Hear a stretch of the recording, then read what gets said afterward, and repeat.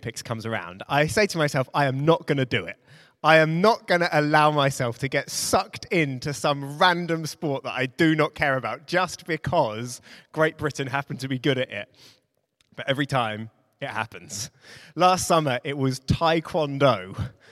I do not care about Taekwondo, but for a week, I really cared about Taekwondo.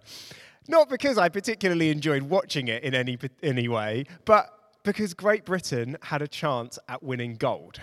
And so I was glued to it and I was gripped because I felt that if Great Britain won gold, I would in some way, some small way, some weird, illogical way, that because they are from the same geographical space as me, they too hail from this tea-drinking, queue-loving, slightly drizzly island that we call Great Britain, that their victory would in some way be my victory. That is why we watch sport. That's why it's such a big thing of our culture. We love to win. It grabbed me because we love this feeling of victory.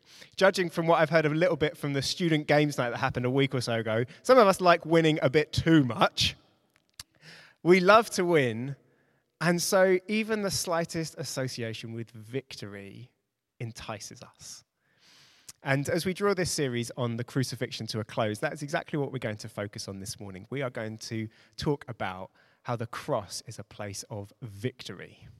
As we have explored looking at the crucifixion in some detail, we have seen that Scripture doesn't just give us one simple cookie-cutter explanation of what the cross is about and what it means to us, but instead it paints a series of different images throughout the whole of the book and invites us to then approach Scripture from a number of different ways to understand and grasp what it looks like. And it's only when we have a series of these images in our mind and we hold them together that we begin to get a bit of an understanding of what the cross really means. And we've seen that we do need to take this time to look at what the cross looks like. This such a significant event in the whole of human history that the depth of it only starts to become clear to us as we look beyond how it first appears. Because on first view, of course, the cross, it looks anything but like a place of victory and victorious. Is this not the place where Jesus, the hero and the center point of the Christian faith, was rejected by his own people, betrayed, denied, and deserted by his closest followers and friends, and then brutally executed in a horrific fashion? How has this event come to be known by anything other than a shameful defeat? Well, this morning we're going to see how the Apostle Paul, in writing to a church in Colossae, so that we're going to look at the book of Colossians chapter 2, he describes the cross as a place of victory over our greatest enemy. And not just a victory, not just a win, but a decisive, emphatic, triumphant victory. And so if you're taking notes and you like to have a title, I've gone very creative with the title of today's message, just calling it The Victory. So you can put that as a header and underline it. As I said, we're going to read from Colossians 2, where Paul is writing to this church to simply bring some understanding and explanation to what is the cross. And so we're going to read just 3 verses from verse 13. And you, he says, who were dead in your trespasses and the uncircumcision of your flesh, God made alive together with him, having forgiven us all our trespasses by cancelling the record of debt that stood against us with its legal demands. This he set aside, nailing it to the cross. He disarmed the rulers and the authorities and put them to open shame by triumphing over them in him. And most other translations, including the NIV, which you might be reading from, ends that by saying, by triumphing over them by the cross. As you read through the New Testament, I think one of the things that's quite striking about it is that these are not a gloomy people. There is absolutely no sense among the writers and the people receiving these letters that of defeatism and of gloom. But they saw themselves, this early church, as a people of victory. They saw themselves as a people of triumph. And Paul here, I don't think, could really spell it out much more clearly. He saw the cross as a place of triumph and of victory. Victory over, as we read in verse 15, the rulers and authorities. Now, a good question to ask at that point then is, if we want to understand this, who are the rulers and authorities? And Paul then helps us in Ephesians chapter 6, where he includes them and expands a little bit. So just reading from Ephesians 6, verse 11. Put on the whole armor of God, that you may be able to stand against the schemes of the devil. For we do not wrestle against flesh and blood, but against the rulers and against the authorities. So there's the rulers and the authorities again. Against the cosmic powers over this present darkness, against the spiritual forces of evil in the heavenly places. So he contrasts these rulers and the authorities against the flesh and blood enemies, against physical enemies, and then he groups them with the devil, the cosmic powers, and the spiritual forces of evil. And so he's saying this victory of the cross, it's not against the human enemies and the seen enemies, but against invisible spiritual powers. Now, there's a common assumption, I guess, or it seems to be the common assumption, is that today we live in a secular society, a non-spiritual society. That, you know, the scientific sophistication that we now have and the enlightenment that we have now got in the West means that the prevailing assumption is that the belief in the spiritual realm is just kind of increasingly getting pushed to the sidelines as a bit of a relic of a time gone by, a bit of a primitive belief system. And as much as that might be the prevailing attitude and what we hear perhaps, I just don't think that is how the vast majority of the people, even in our country, live. In the United States, you will find people, predominantly men, I think, of a certain generation, who will tell you with full conviction, looking at you in the eye, that because they sat in the same seat and drank the same beer and tapped on their cap at the right time in the right moments for every one of the 7 games, that is the reason why their team won the World Series back in '82. Or perhaps closer to home. We can go into a shop now in Manchester city centre, in some of the most liberal, progressive, forward-thinking areas of the city, and you could buy some crystals from some of the shops there that people would say, and that, again, with full conviction, these crystals will change the energy of the room in which you're in, and they can bring harmony and healing to the human body. We remain still a culture and a society where superstition and spirituality reigns. There is something within us that we know there is something more than just what we can see and just what we can touch. And it's Paul here that's bringing some definition to exactly what that is, with the rulers and the authorities. This is not the language of just vague spiritual forces. Rulers and authorities sounds like people, the personalities. People with power, rulers. Powerful and personal spiritual beings that are exerting evil influence over the world. And that's exactly how Jesus himself talks.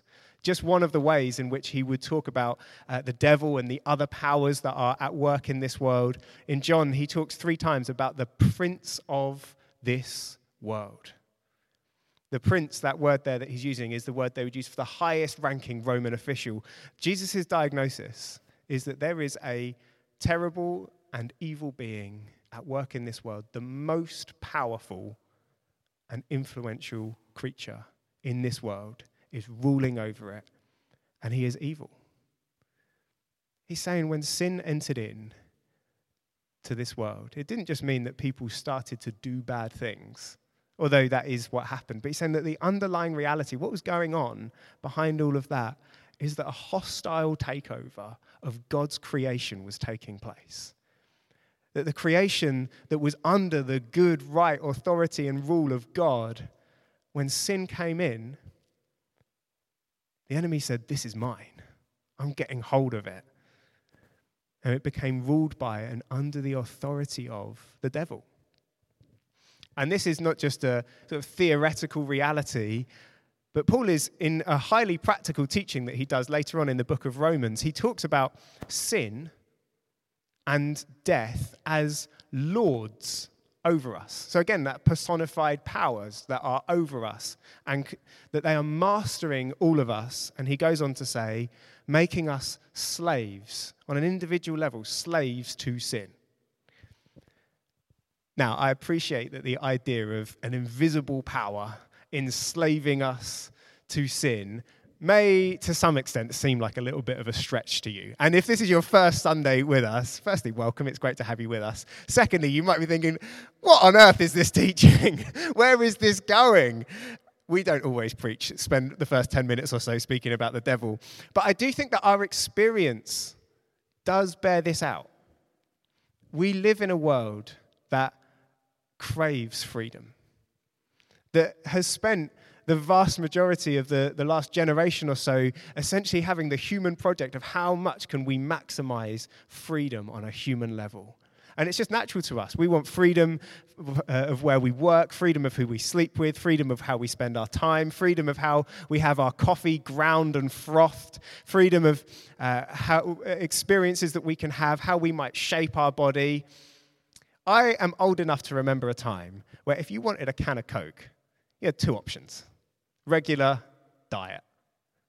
Now, lime, cherry, raspberry, vanilla, cinnamon, definitely demonic. There's an energy version of Coke. And this week I saw that they are releasing a special edition of Coke in like these fancy artisan bottles called Coca-Cola Special Edition Smoky Notes, or Coca-Cola Special Edition Spicy Notes.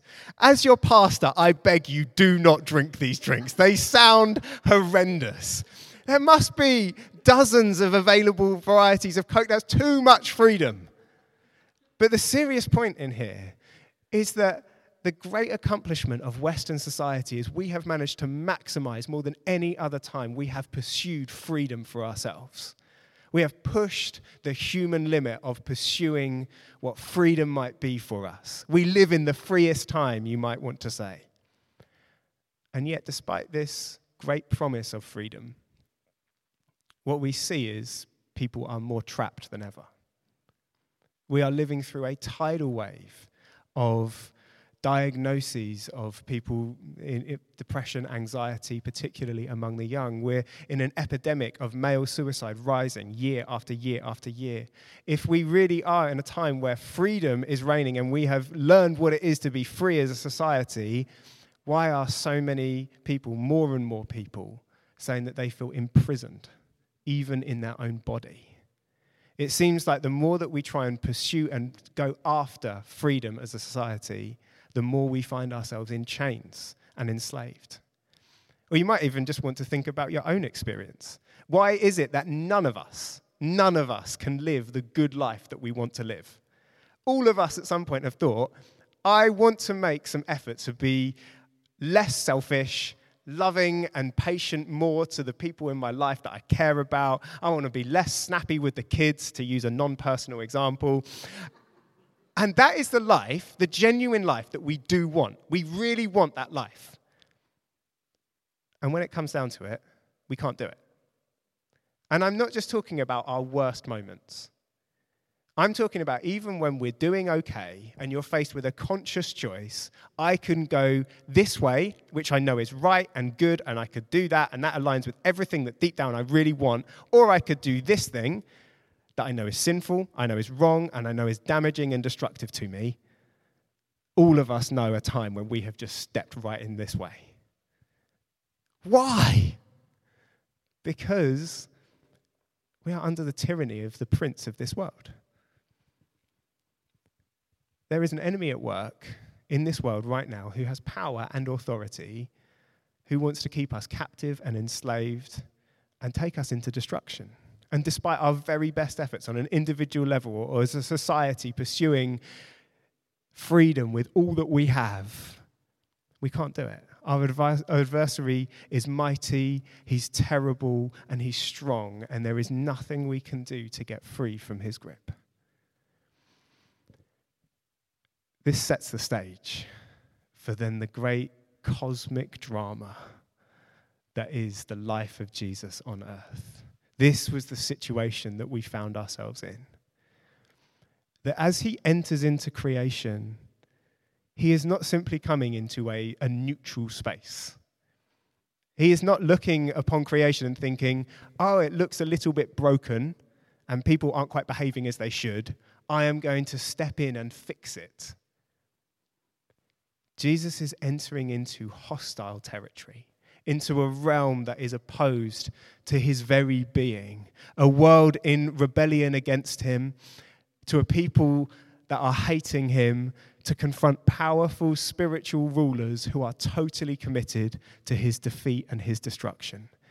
Jesus is coming in to wage war against these powers holding us captive. It's coming to overthrow and defeat his enemy. He's coming to reclaim creation that is his, and he's coming to free people from the tyranny of their oppressors. And we see signs of this conflict as soon as Jesus arrives on the scene. That as he shows up and his ministry starts to begin, immediately the prince of this world, the devil, what does he try and do? He tries to exert his authority over Jesus. In the wilderness, when Jesus is at his weakest point, he starts to try and influence him and be the ruler over him. But in resisting, Jesus shows that he has not come to just be a man under the rule of the evil one, another man coming under his reign, but he himself is one who has come to rule. And so he begins going from place to place, proclaiming this message of the kingdom, proclaiming himself as a king who is coming, one who is coming to oppose the rule and the authority that is already in place. He starts speaking and exerting his authority. It is high drama as he enters into places and just speaks to evil forces and says, come out of people, you must relinquish your grip and your command over their lives. And the enemy comes out and he starts to undo the effects of a regime of evil by restoring bodies and raising the dead. It's an exhilarating moment and start. The light of the world has arrived. A new king is emerging. The overthrow of evil has begun. And yet, the powers of this world are terrible and mighty. Here before them, these powers, was an opportunity. Not just now to simply frustrate God, get a little bit of ground off him, knock him back a little bit. Here is an opportunity before these powers to completely and totally destroy God. Because he's here in creation. And so these terrible and fearsome spiritual beings who had the world in their grip, allied and conspired with the world powers that were at work in those days, the Jewish leaders and the Roman authorities, to overthrow and crush God himself in Christ. They used all of their evil wisdom to plan in detail a carefully staged drama of the defeat of God. And the cross was its final act. Such was their power that every single detail that they masterminded in their scheme went exactly as they had planned. They were able to get hold of Jesus and manipulate him exactly to their will. To get him in their power, they were able to turn even Jesus' closest friends and associates and his allies against him, to betray him and desert him, so that Jesus would know that he is utterly alone and isolated.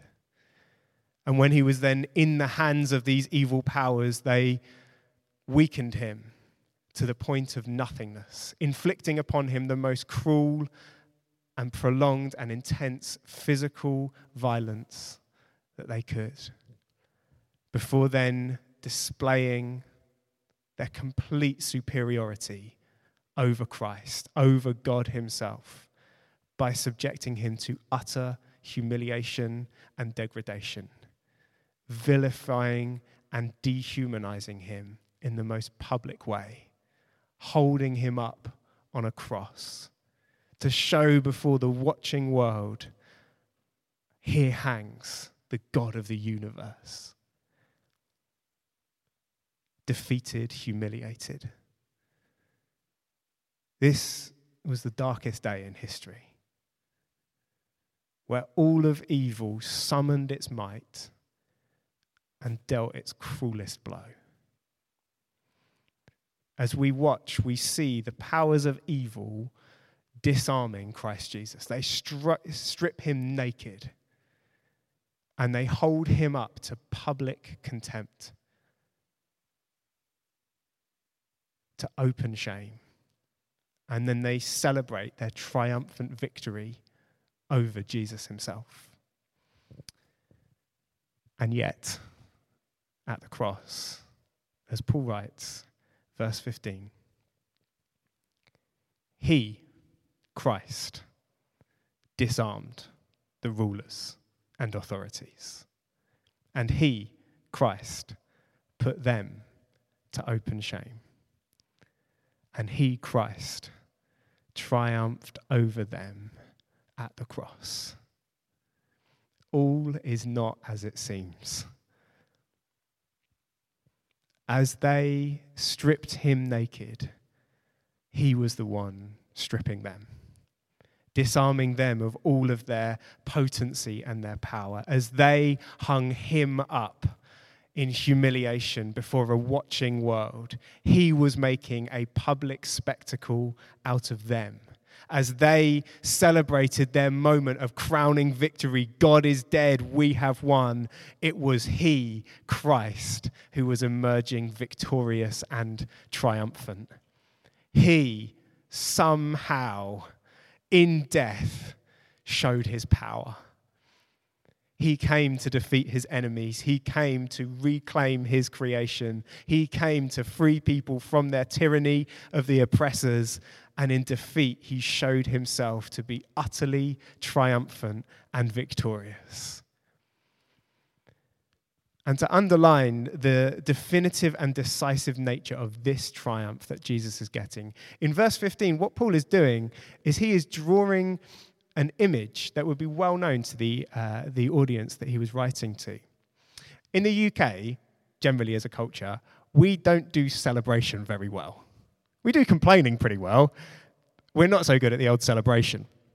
I think the closest to what Paul is trying to explain here that comes to our mind culturally perhaps would be another Olympics reference, London 2012. After the great victories of London 2012 and the Olympians that had done so well, there was a victory parade in London afterwards, and the streets were absolutely packed. I don't know if you remember it. There's an atmosphere of celebration and rejoicing in this shared victory that we now had as a nation through the success that these Olympians had had. It's similar sort of thing is going on that Paul is describing here when a king would achieve an emphatic and decisive victory over another. When that king then returned home, what they would do is have this triumphant parade and procession of victory. The streets would be absolutely packed, and they would have this just carnival of celebration of all that has been achieved. The sheer noise of it and the party atmosphere means that if you were in town at that time, you couldn't help be drawn into it. There would be all sorts of things going on, and you would have no doubt what it was that was happening. Your king has been triumphant. Your king has been victorious. And so then they would go through the central street in the city, parading and processing the victory. So first would come the spoils of war that have been got, the gold and the artwork and the statues that have been plundered from your enemy. Often these would be ill-gotten gains that your enemy has managed to get hold of. Sometimes even things that he has stolen from you have now been restored and are coming back through the streets. And then following on from the spoils of war, you would see your king.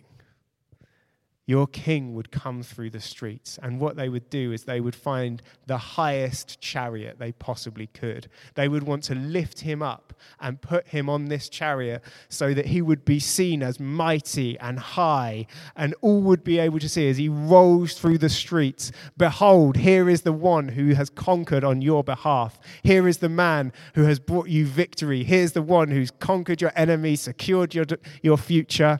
Behold him, celebrate him, rejoice in this king. And then, as significant, was what followed. Behind this chariot would be men walking, men in chains, men often stripped naked, men in disgrace. Bound and enslaved behind your king were your enemies. The king of the other kingdom and all of his officials and close generals, defeated and humiliated, put to open shame before you, for all the kingdom to see. Look at your enemies now. They can't touch you. They can't harm you. They can't enslave you any longer. And not only was this a huge celebration moment and a party, but this was a deeply significant moment for people to see for themselves. We have to remember, this is before instantaneous Instagram stories of events happening across the world that we can see for ourselves all that's going on around the world. This is before video evidence, before the internet, before even newspapers, if you can imagine such a time. This was a time when the truth was easily manipulated and fabricated, unlike today, of course. And so to know the truth, they had to see it for themselves. To know that their king has been victorious and their enemies have been defeated, they needed this moment, this public display, so that they can say, that day I saw for myself, my king was triumphant, and I saw my enemies defeated and humiliated before me. And it's this image that Paul says is what is happening at the cross. That as the powers conspired to lift Christ up on the cross of Calvary for all to see, to be a public spectacle, little did they know that they were lifting him up to be seated on his throne of victory. Behold the one who has conquered. Behold the one who has defeated your enemy. See your triumphant king. And at the same time as their terrible plan went exactly as they wanted it to, they were condemning themselves to humiliating defeat. That they too would be seen by all, put to open shame, so the world would know their power has gone, they have no authority, they have been defeated. Christ gives us the cross so that we can see and we can know our enemies have been defeated. A moment in time, a day in our story where our King parades before us. He is victorious. Look at your enemies now. Those who once held us captive and in chains, those that were intent on our misery, our pain, our suffering, our death, and our destruction, they really have no power over us anymore.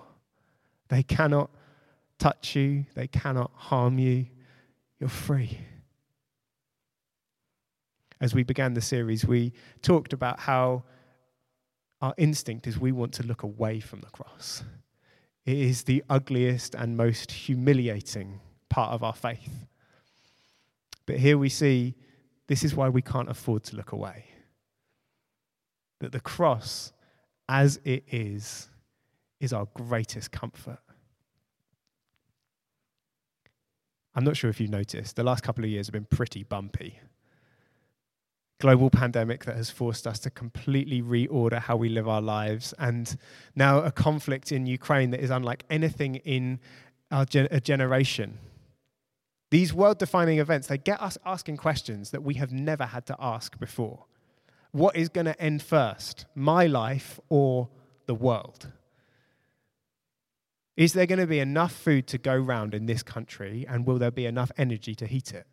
Are my kids going to grow up in a world of peace or a world of conflict and hostility and disaster? We have been plunged into these world-shifting times of uncertainty. And just speaking personally, I have found that this has been a time where I have really had to find my comfort can only come from one place. There is only one thing that will never move, one thing that is truly certain. That in these times of, it's so easy to fear and we think, what might come against us next? The certainty that there is the only thing that can truly harm us has been bound up, is in chains and has already been defeated by my King. That means whatever happens on the world stage, whatever comes close to our door, whether wars rage or disasters strike, we know how this story ends. And I don't have to fear. My King has already shown himself to be triumphant. Even that previous example, though, it does invite a question. That if the powers have been defeated, why are there global pandemics? Why are there unjust wars? Well, the book of Revelation actually helps us understand, which is maybe not a sentence you'd expect to hear. There's another vivid picture of the cross shown to us in Revelation chapter 12. A great description of a great dragon representing the devil, representing the powers of evil. And the picture of this is of this dragon being thrown down from heaven to earth in defeat. And it's clearly talking about the defeat of the enemy at the cross, because it says that he is conquered by the blood of the Lamb. There it is again, the victory that comes through the shed blood of Jesus. And it goes on to describe how this dragon that we can read about in chapter 12 of Revelation is furious that he has been defeated. Furious that he has been thrown down and that his time is coming to an end. So he decides to make war on earth. He knows he has been defeated. He knows his time is short. His reign is over. And so with the rage of a dragon, he lashes out in fury. But his fate is sealed and his end is certain. That there and throughout Revelation and actually throughout the New Testament, Scripture seems to suggest that our experience of evil here on earth will actually increase the closer we get to the end, the closer we get to the final defeat of evil.